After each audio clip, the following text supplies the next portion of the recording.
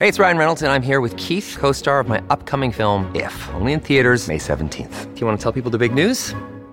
All right, I'll do it. Sign up now and you'll get unlimited for $15 a month and 6 months of Paramount Plus Essential Plan on us. MintMobile.com/switch. Upfront payment of $45 equivalent to $15 per month. Unlimited over 40 gigabytes per month. Face lower speeds. Videos at 480p. Active Mint customers by 531.24 get 6 months of Paramount Plus Essential Plan. Auto renews after 6 months. Offer ends May 31st, 2024. Separate Paramount Plus registration required. Terms and conditions apply if rated PG. If you're struggling to lose weight, you've probably heard about weight loss medications like Wegovy or Zepbound, and you might be wondering if they're right for you. Meet PlushCare, a leading telehealth provider with doctors who are there for you day and night to partner with you in your weight loss journey.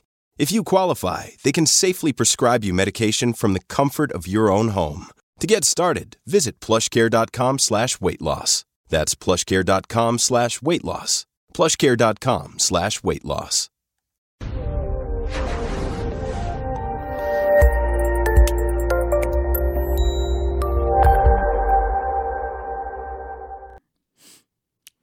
I'd like to welcome everybody to today's presentation on mental health and cancer, coping with a loved one's diagnosis. I am your host, Dr. Dawn-Elise Snipes. In this presentation, we're basically just going to explore the unique needs of loved ones and caregivers of people with cancer. So a lot of the things we talk about may be appropriate as well for people with cancer, but a lot of times we don't give enough attention to the needs of the caregivers. A lot of people with cancer are in outpatient care. They go in, they get their chemo, they come home, and a lot of them still go to work, and there are things, but it's important for the people who are helping the person with cancer to also have support. 650,000 plus people die of cancer each year. So let that sink in, because we got really fired up over the deaths from COVID that didn't amount to the number of deaths that, or only came close by the time we get to a full year of the number of people that die of cancer. I would really like to see us get that fired up about cancer and cancer prevention. But okay, soapbox over. When someone's diagnosed, the patient and the loved ones grieve. Everybody has an adjustment process because you're bebopping along, you're healthy, you get an ache of pain here. It's, you figure you pulled a muscle or you're tired because you didn't sleep well, and you take for granted that you're healthy. And then when somebody gets a cancer diagnosis, all of a sudden that feeling of safety and security, that feeling that your body won't betray you, so to speak, is gone. And so there are a lot of things that change when someone gets a diagnosis. Even if the cancer is cured or goes into remission, there may be lasting disabilities or losses that we need to be aware of. Like I was saying, the loss of security. And this isn't just for the patient. This is for everybody around them. When we have a loved one that has cancer, we become more aware of our aches and pains. We become a little bit more fearful. Sometimes it motivates us to improve our health behaviors. But for a lot of people, when they have a loved one with cancer, it actually does increase their health anxiety. And we may need to help people cope with that. There may be, in the person with cancer, they may have a loss of functioning or changes in appearance. They may lose their hair. They may have a loss of function if they have to have, a lung removed or something. My grandfather had a lung removed, and obviously that impacted some of his cardiovascular abilities. So we do need to recognize that there can be loss of physical function that the person with cancer needs to adjust to, but as significant others and support people, we need to adjust along with them. They may not be able to go on 8-mile hikes anymore, or They may not feel comfortable during chemo when they lose their hair, going out to restaurants or, doing things that you used to do together. They may not feel comfortable doing that. And it's important for us as caregivers to be respectful of that, and recognize that cancer often does change the dynamics of the relationship some. It doesn't mean it's got to get worse. It means it's got to adapt to the present context and the present situation.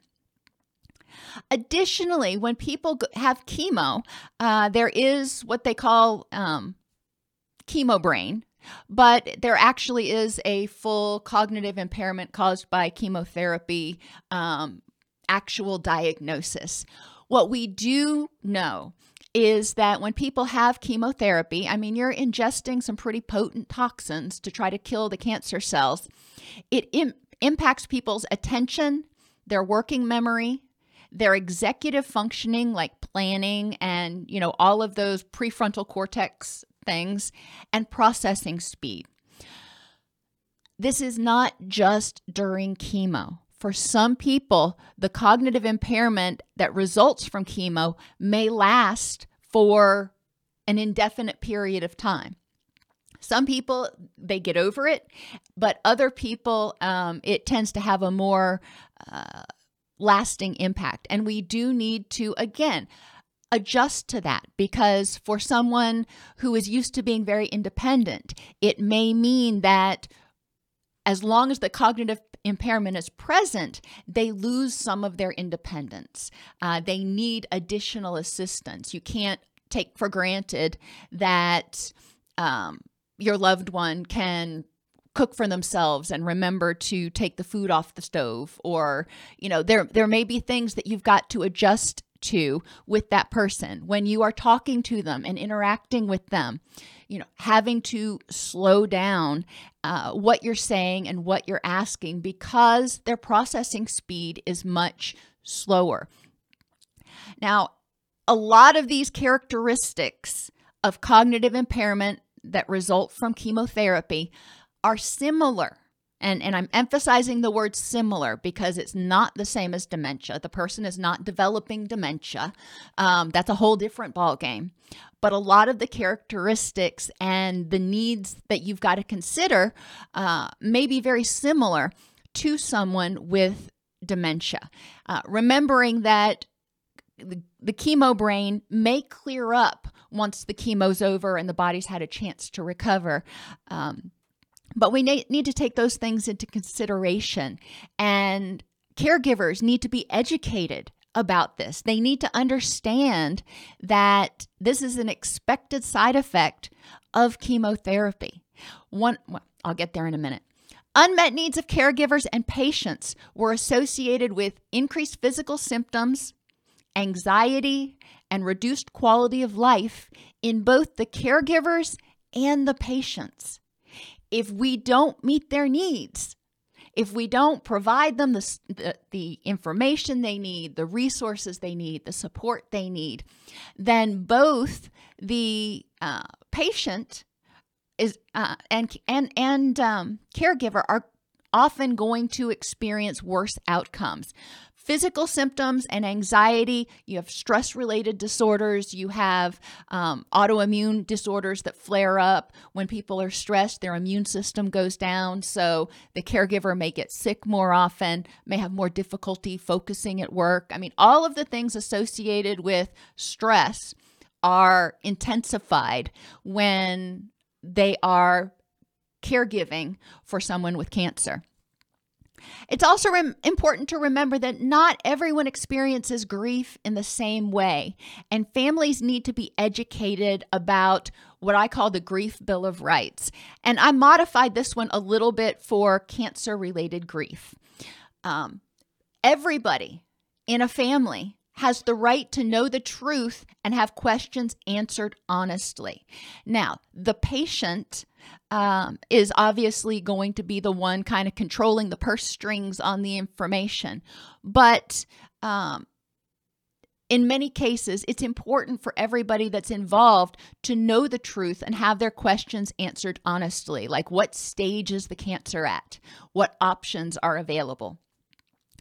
Everybody has the right to be heard with dignity and respect and able to talk about it as much as needed, or be silent and not talk about those grief-related emotions and thoughts.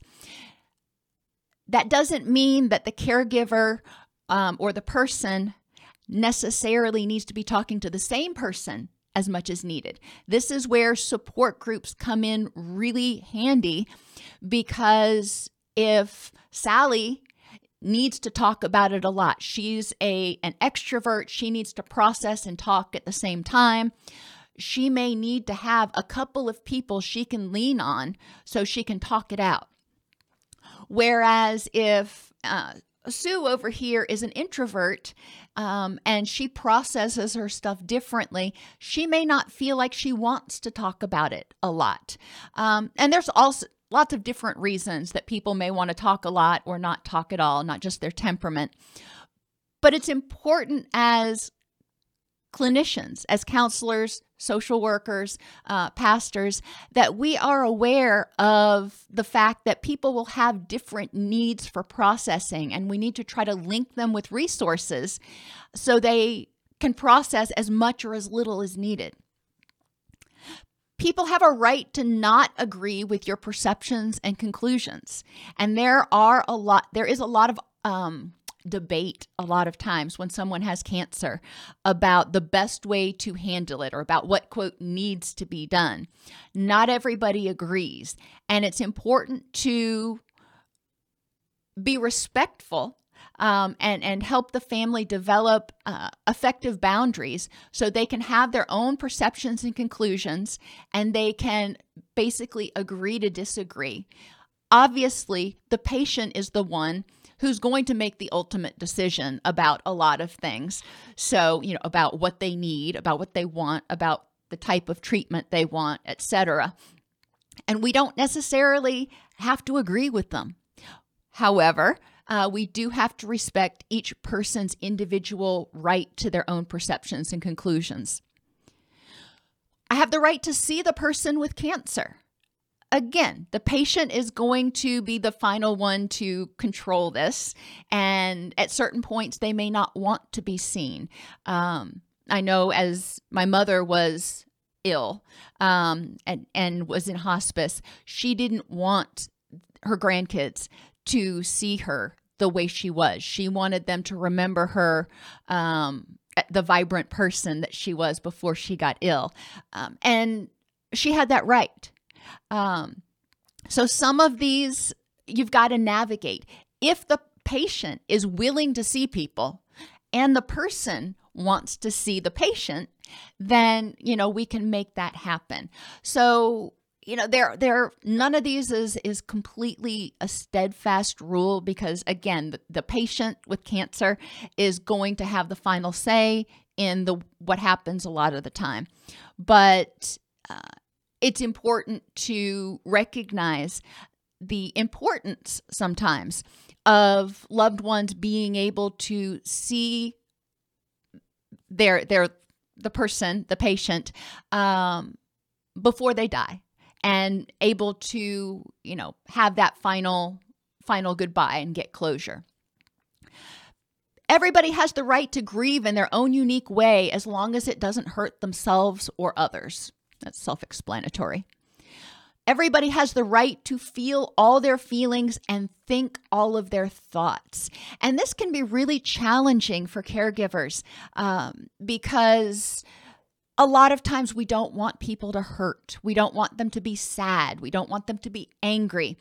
And we inadvertently try to take away their pain and deny them and invalidate their feelings. And it's so important for when we're working with caregivers to be able to validate their feelings and let them have their feelings, work through their feelings, and process in their own way, in their own right, without trying to, strip them of that. Everybody has the right to not have to follow the stages of grief as outlined in a book. Not everybody goes through denial, anger, bargaining, depression, and acceptance. And for most people, it's not a linear process. They bounce back and forth between the stages, especially when you're dealing with something like cancer, when there are good days and there are bad days, and there are remissions and there are recurrences. People may bounce back and forth, and it's important to help them recognize that that's okay.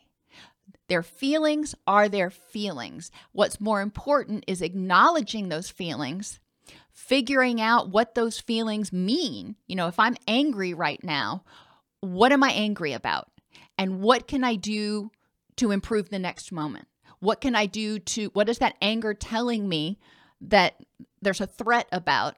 And what parts of that do I have control over? What can I do to help myself move forward? Everybody has the right to be angry at death, cancer, even the patient, God, themselves, and others. And there's a lot of anger to go around when people get diagnosed. They can be angry about, the patient. Well, if you wouldn't have smoked your whole life. They can be angry at, the companies that made the cigarettes that the person smoked. They can be angry at themselves for not being a better loved one to the patient. There's lots of anger that comes up, grief, guilt, all of those things have anger enmeshed within them. And people have the right to their anger. Remember, anger is part of fight or flee. It comes up when people perceive a threat. What's important is helping them process their anger when they're ready, and some people want to sit with it for a minute. And they aren't ready to work on it. And people have that right. Everybody has the right to grief bursts. And that is just exactly what it sounds like. You're bebopping along. You're feeling okay. Today's a good day. And then all of a sudden something triggers you and you have this grief burst. Or you're getting through the day and then something happens that's kind of minimal in normal times, but it's just, all of a sudden that's the straw that broke the camel's back that day. And you kind of have a meltdown. Those are okay. Those are normal reactions when you're trying to hold it together under a whole lot of unknown. And people have the right to not be taken advantage of and to feel guilt. We want to help people identify and acknowledge their feelings non-judgmentally and develop a plan, tools, whatever you want to call them, for how to deal with those feelings and how to cope in this ever-changing process, because cancer, in most cases, is not a short-term thing. It's generally, the chemo itself may last multiple rounds, may go on for multiple months. And then you go back and you get checked. My uncle has had bladder cancer for going on 14 years right now. And he's had multiple flare-ups and he's had multiple remissions. And so for his family, this caregiving for the person with cancer has been going on for over a decade. So there are changes that they had to adjust to. So let's talk about some of these unmet needs. The most prominent unmet needs are not going to be surprising to you. Fatigue. A lot of caregivers experience extreme fatigue if they are doing round-the-clock caregiving. That can get very stressful if they are, especially if they are having to do a lot for the person who has cancer because they're too exhausted from chemotherapy or their cognitive functioning is too impaired and there are safety concerns. We can potentially help connect them with respite services.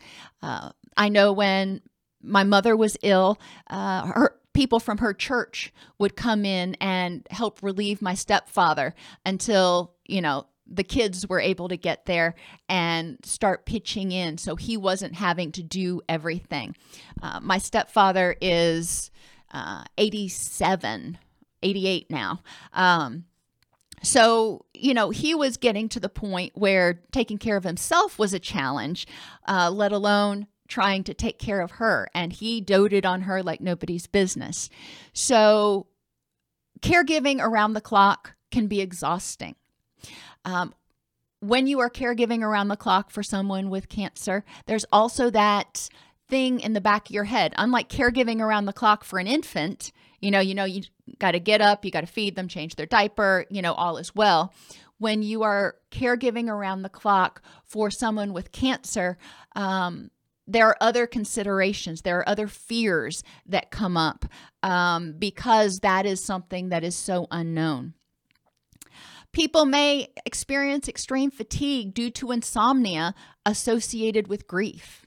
They may be, so overwhelmed with their grief, which is understandable, that they experience changes in their gonadal hormones, in their neurotransmitters, in their cortisol levels that impact their ability to get to sleep, stay asleep, and get that good quality sleep that is refreshing and rejuvenating. So they can very quickly get worn down. As that happens, their HPA axis is going to become hyperactivated, which is going to contribute to more insomnia. So we do need to work with caregivers to help them deal with this. And when I say caregivers, I really mean loved ones. And because it may be the person who's giving direct care, but it can also be loved ones of the patient who are having difficulty sleeping because they are grieving the anticipated loss. So we don't want to restrict it just to the person who is providing direct care, but to all of those who love the person with cancer. Nutritional deficiencies are also a common unmet need in caregivers. A lot of times they forget to eat, or they are trying to kind of eat on the run because they're trying to juggle 6 other things, especially if they're still working and they're not 24-hour home caregiver. They may be trying to juggle a bunch of different things at the same time and often tend to gravitate toward fast food, toward comfort foods, or maybe not even eat at all. Blood sugar is another issue that does come up that can contribute to fatigue because stress makes blood sugar a lot more difficult to regulate. So diabetes may be a lot harder to control. And blood sugar oscillations, as we well know, when we become hypoglycemic or our blood sugar gets really low, you start to feel tired and weak and shaky.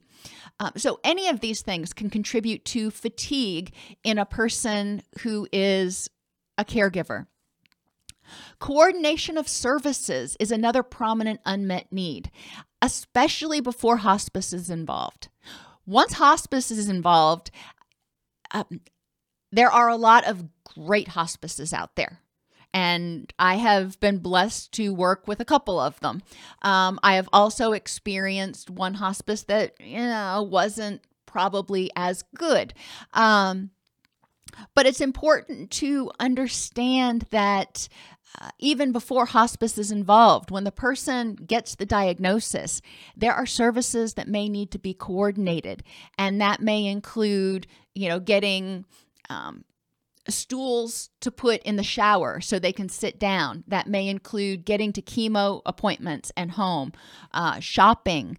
If the person can't drive, can't, ambulate on their own, or can't drive anymore while they're undergoing chemo, they may need assistance getting food to the house. We need to ask about these things. We need to remember if they have pets, they may need additional assistance. I live on a farm, and if I were down and out, my kids are there right now, but if I were, not able to get up and do the things that needed to be done on the farm because I was too weak to do it.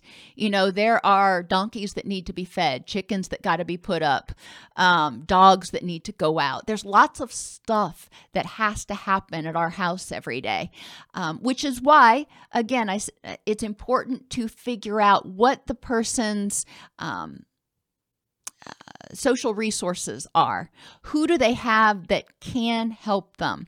CNAs are great. There are a lot of services that are out there now where you can, and Medicare pays for a lot of them, where you can have a caregiver, like a CNA, come out like once a week and check on medications, make sure everything's set out correctly, and then up the level of care as the person needs it.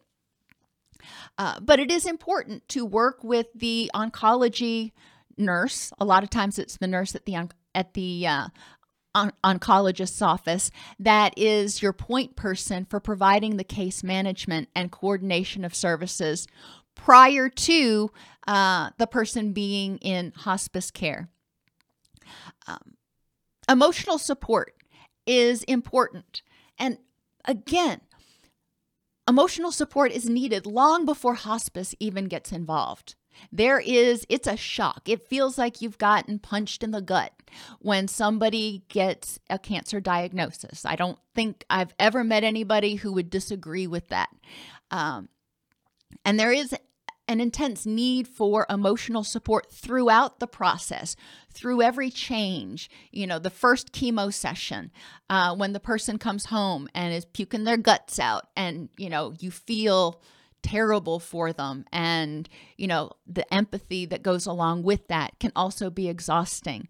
There can be anxiety about what's going to happen, what's it going to look like. With Mother, I was a lot more involved with her chemo treatments and wondering, I hated waiting because we had to go through a 6-week course and then she would have another MRI.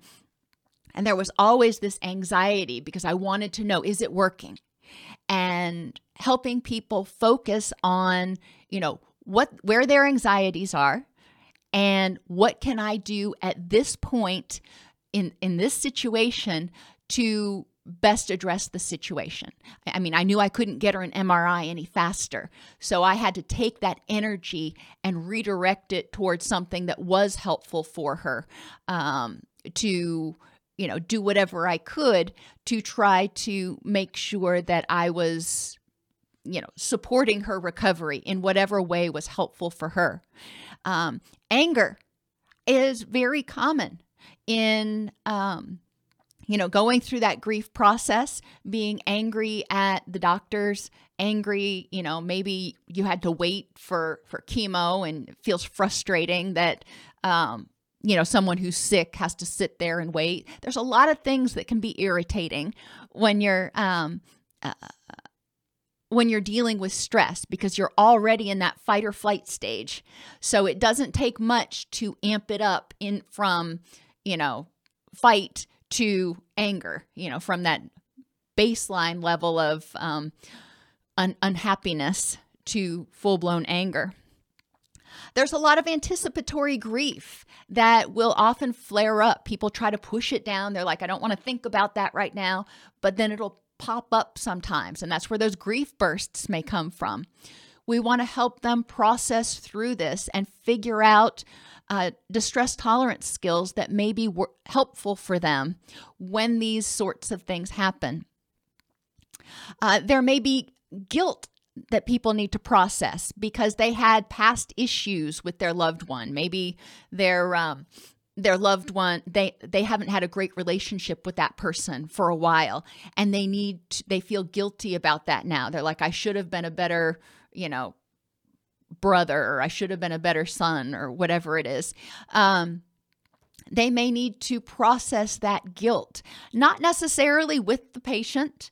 Obviously, if they can do it with the patient, that's usually pretty helpful to do some family therapy.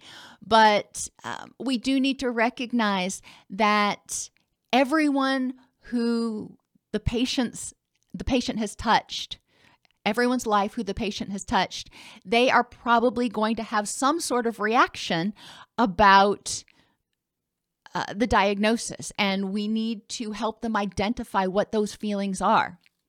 People also may feel guilty if they're happy, and we need to help them understand that it's okay to be happy. The person with cancer often wants them to be happy, but a lot of times people feel guilty for being happy at such a devastating time. Well, this could go on for, in my uncle's case, we're working on a decade and a half now. That would really suck to not allow yourself to be happy for 14, 15 years.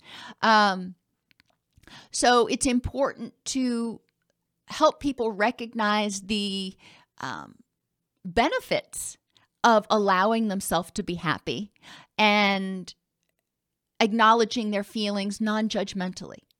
Happiness is okay.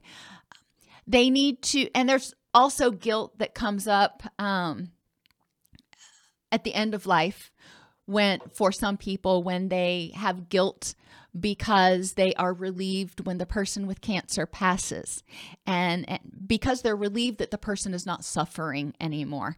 And there's often a lot of guilt. In some families, there's a lot of suspicion at the end of life because it's like, oh, you're happy because you're going to get the inheritance now. And there can be a lot of infighting and anger that can be misdirected at one another.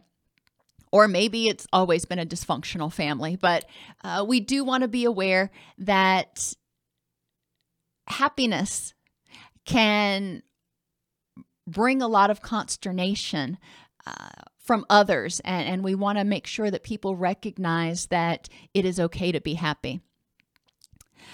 Another unmet need is information, basic information, benefits and side effects of all treatment options, not just the one the doctor thinks, okay, this is the one, but what are the options? That basic informed consent. And also to have information about the illness. Some people want to know what caused it. They want to have some understanding of why this is happening. They want to understand the course of the illness. Is this something that is going to drag on? I mean, some cancers, they've figured out how to manage so people can live, 5, 10, 15 years after a diagnosis. So it's important that we provide information about the causes, the course, and care. And there's a lot of stuff in there. I mean, it's very intense information as things change. I remember with Daddy trying to keep him comfortable when the cancer metastasized to his brain. He was very agitated. So how do you handle that? And not knowing how to handle that and feeling very ill-equipped at that point to even deal with what was going on, because I had no idea. And versus, somebody who is bedridden, how do you prevent them from getting bed sores if their skin starts tearing as their body breaks down? Caregivers need to know this information. Some of the more intense stuff doesn't come until hospice is involved. And a lot of times hospice is very good about explaining what's going on. But prior to that involvement, it's helpful to have a social worker or a point person, a caseworker who can educate people about very specific care-related issues that the person may have. Because a lot of them are common, but you don't think to ask about them. When people are on opioids for the cancer-related pain, they often get constipated. And, how do you handle that? Just basic things that we may not know. And I don't mean to point out men specifically. I'm not doing that to be mean, but the research has shown that men who are not traditional caregivers, men who have typically worked outside of the home, they haven't been the primary caregiver, often have a lot more questions and concerns about care because, the extent of making dinner is, like at my house, the extent of making dinner is either fried eggs or macaroni and cheese if mama's not home. So men may have different needs than women, but we don't want to just assume because of their biological gender that is the case. We need to ask people, how much information do you want? Men tend to be more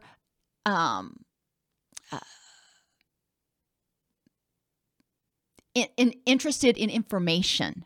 They want more information. Now, that wouldn't apply to me, because I'm not a guy, but I am going to delve into PubMed and the clinical trials and everything else.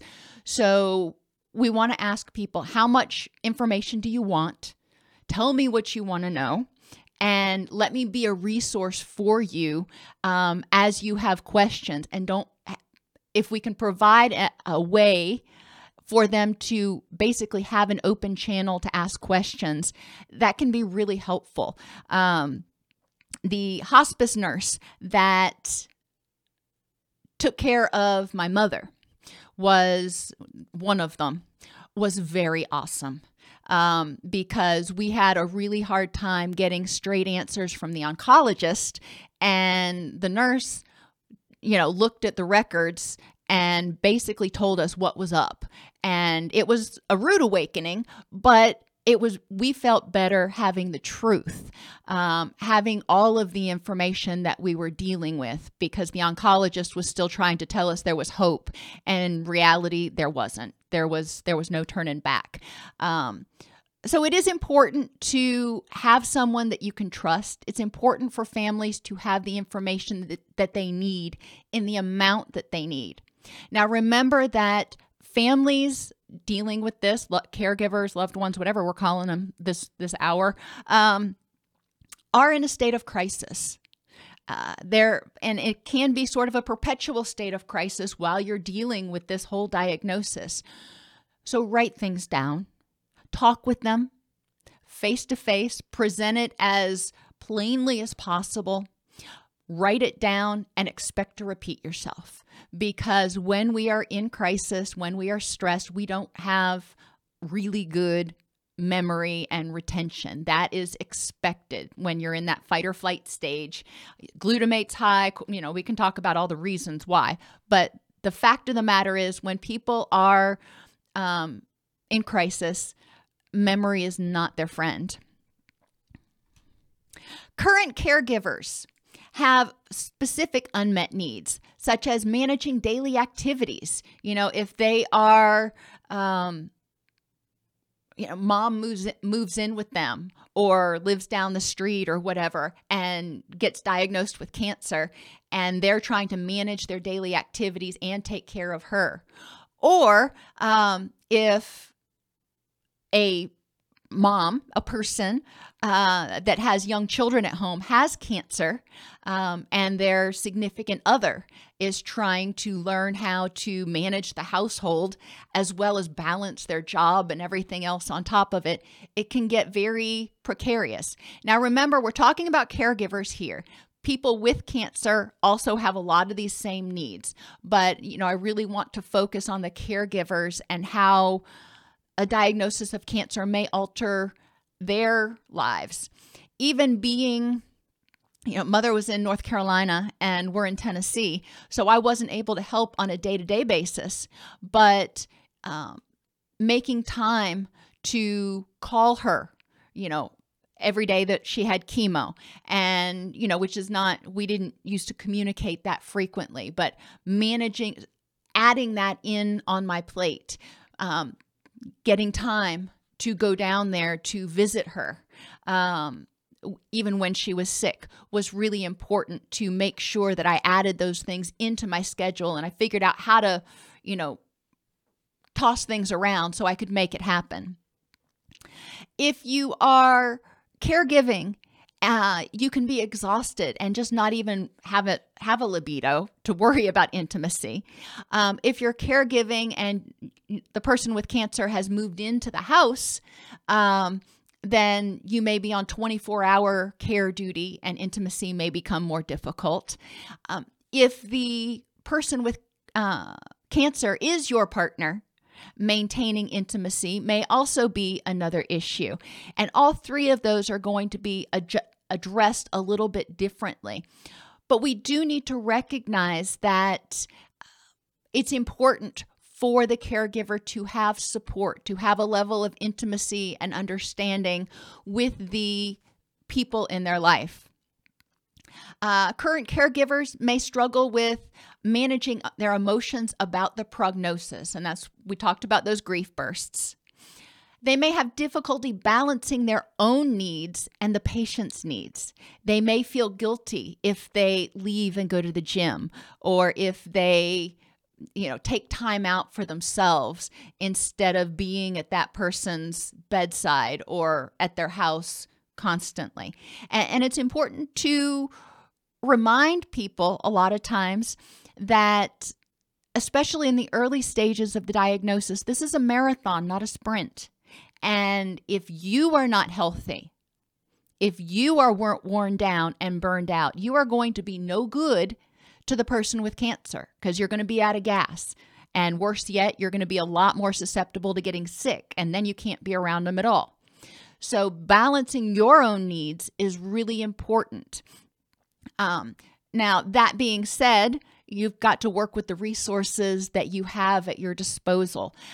Even if the person isn't ready for hospice care yet, in the early stages of diagnosis and treatment, it's also possible to reach out to your local hospice and get referrals for places and services and resources that may be in your community that can help with basic things that can provide assistance before hospice is involved. Caregiving may also impact the caregiver's work. They are exhausted from caregiving, or even if they're not providing direct care, if they are emotionally distraught because of their loved one's cancer diagnosis, it may negatively impact their work and their health. So we do want to help them recognize this and figure out ways to adapt and adjust as needed, whether they need to take some time off or talk about job sharing, or what kinds of accommodations might their employer be willing to make. With COVID, I have to say one of the few, bright spots we can find from this is employers have become more open to work from home. So caregivers may have an easier time convincing their bosses to let them telecommute, in obviously job permitting. Making decisions in the context of uncertainty can also be very challenging. One of the most helpful things that I was told in going through this process was most of the decisions that you make are not permanent. They can change as the situation changes. And as long as you're obviously you're consulting with the patient about what to do and trying to make the best decisions to conform to their wishes and to empower the patient as much as possible. And Pat points out another great tip is to remember to hydrate. Not only make sure to eat, but make sure to hydrate because you can go, hours running around doing things and just forget to ingest anything. And financial concerns also can be a issue for current caregivers if they are having to take time off from work, or if they're less productive at work, or if the care of the person with cancer is not completely covered by insurance. Go figure. There can be a lot of financial concerns, and making sure to help that person link with resources that can educate them about what they can do. For example, calling the hospital and negotiating for a payment plan. Hospitals want to get paid, and they can write off a certain amount of their debt at the end of every year. So negotiating a payment plan can help ease the financial burden on the front end. You may have payments for, the next 30 years, but it can ease that financial burden some, so the person's not stressed about, oh my gosh, I've got a $7,000 hospital bill to pay and I won't be able to pay my mortgage. Former caregivers. Now, this is one I hadn't thought about, but is so important. For up to 5 years post-remission. So that means, 5 years without the cancer coming back at all. The patient has been healthy for 5 years or more. But for that first 5 years, the caregivers or former caregivers may need help managing emotional distress.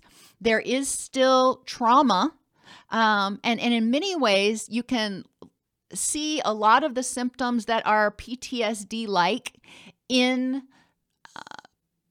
people who have cancer and in their loved ones, because it is a life-threatening assault on your body. So they may have intrusive memories. They may have difficulty managing emotional distress. They may get triggered easily by, things that remind them of cancer. They may have intrusive thoughts about the cancer coming back for their loved one. They may be, worried about that all the time, or have intrusive thoughts about themselves getting cancer. They may have difficulty managing interpersonal relationships, especially if they were caregiving for an extended period of time. They changed. They changed because that experience changes them, and their friends and significant others, in the outside world also changed because we change on a daily basis. And it may be difficult getting back in the swing and reconnecting with those social supports and getting re-involved with the things that were important prior to the loved one's cancer diagnosis. Former caregivers may also struggle reducing patient stress associated with the cancer, keeping the loved one calm so they don't fret every time that they have an ache or a pain. Medically, former caregivers have a much higher rate of stress-related illnesses, and that can include everything from autoimmune flare-ups to higher A1C levels to just increase in blood pressure and cardiovascular disease. So we do want to look out for that. And they may also have more medical problems as consequences of neglected health.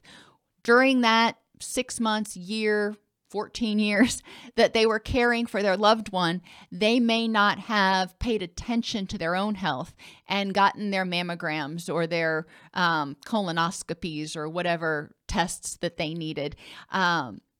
So they may have some conditions that actually occurred and got a lot worse during this process. And so now they're having to kind of play catch up in order to try to reverse the course of those illnesses. Financial issues still come up, and just daily activities, kind of getting their groove back when they are caregiving, especially people who are like the primary caregivers and their world revolves around this in large part for a significant period of time. Then when that's gone, they have all this time that's freed up and liberated, and they may not remember what to do with it. They're like, I don't remember what I did. I have no idea what to do with all this time now. So we need to help them kind of reflect back before the cancer. What did you do?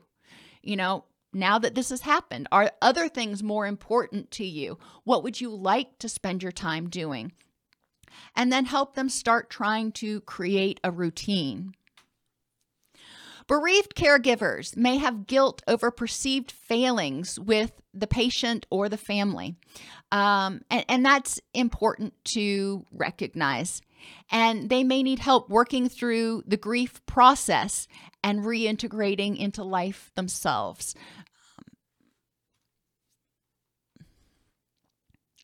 When we talk about helping people cope, encourage them to use contextual facts about the illness in this patient at this time.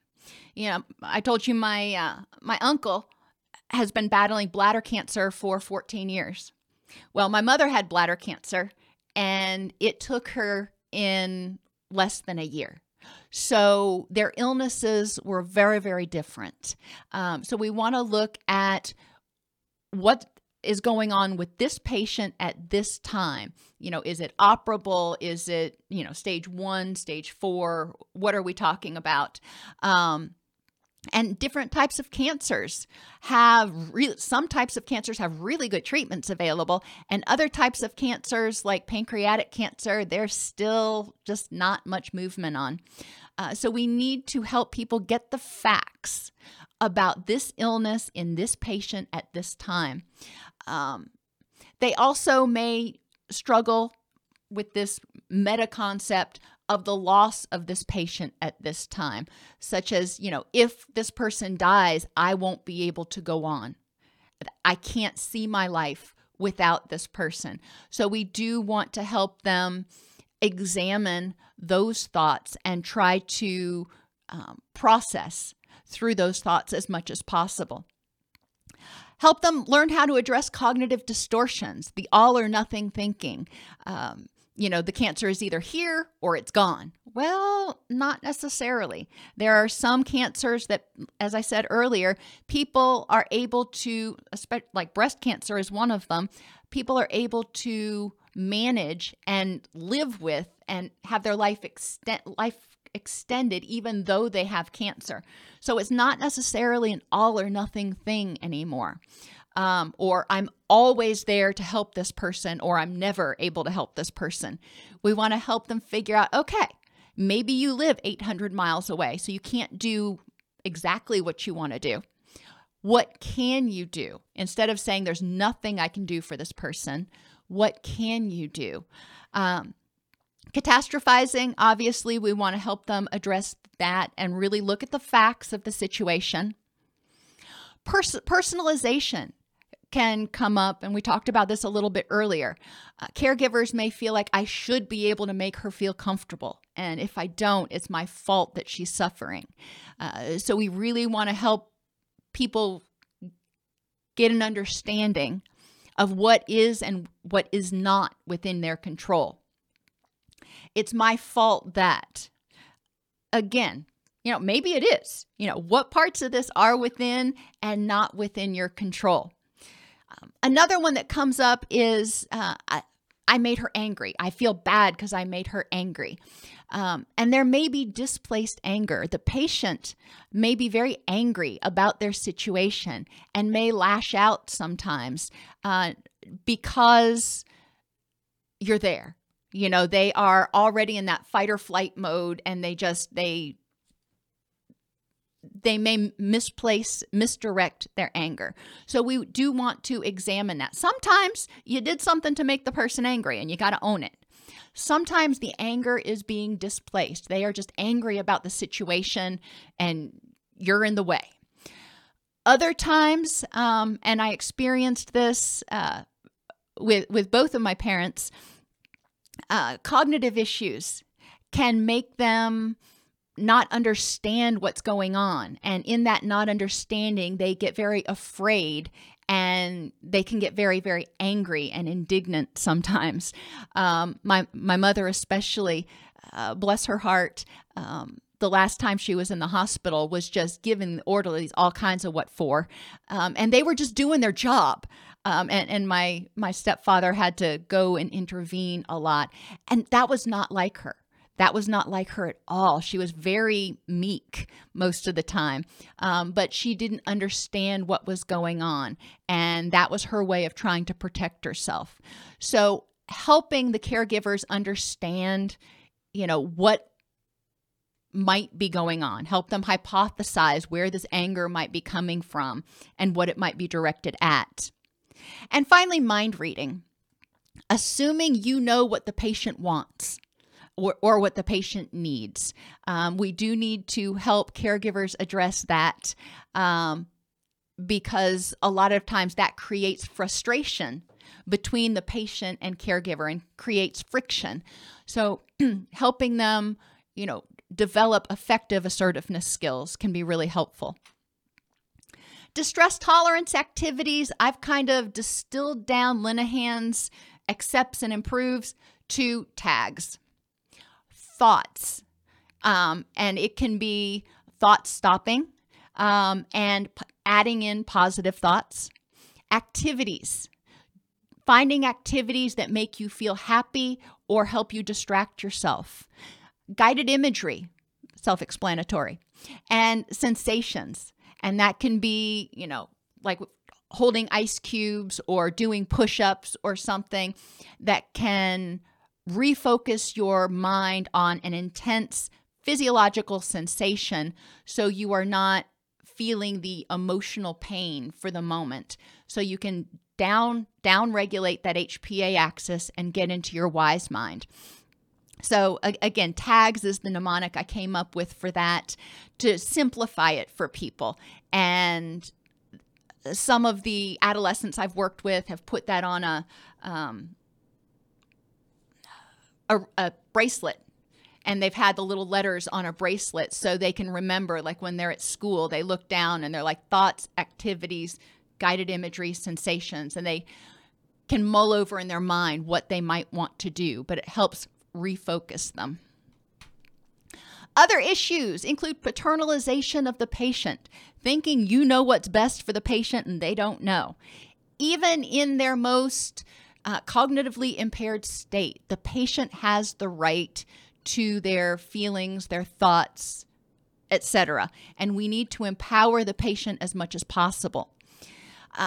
Some people, caregivers need assistance explaining things to children because explaining death and cancer is really difficult, especially to young children who think very dichotomously, and they still have a lot of magical thinking.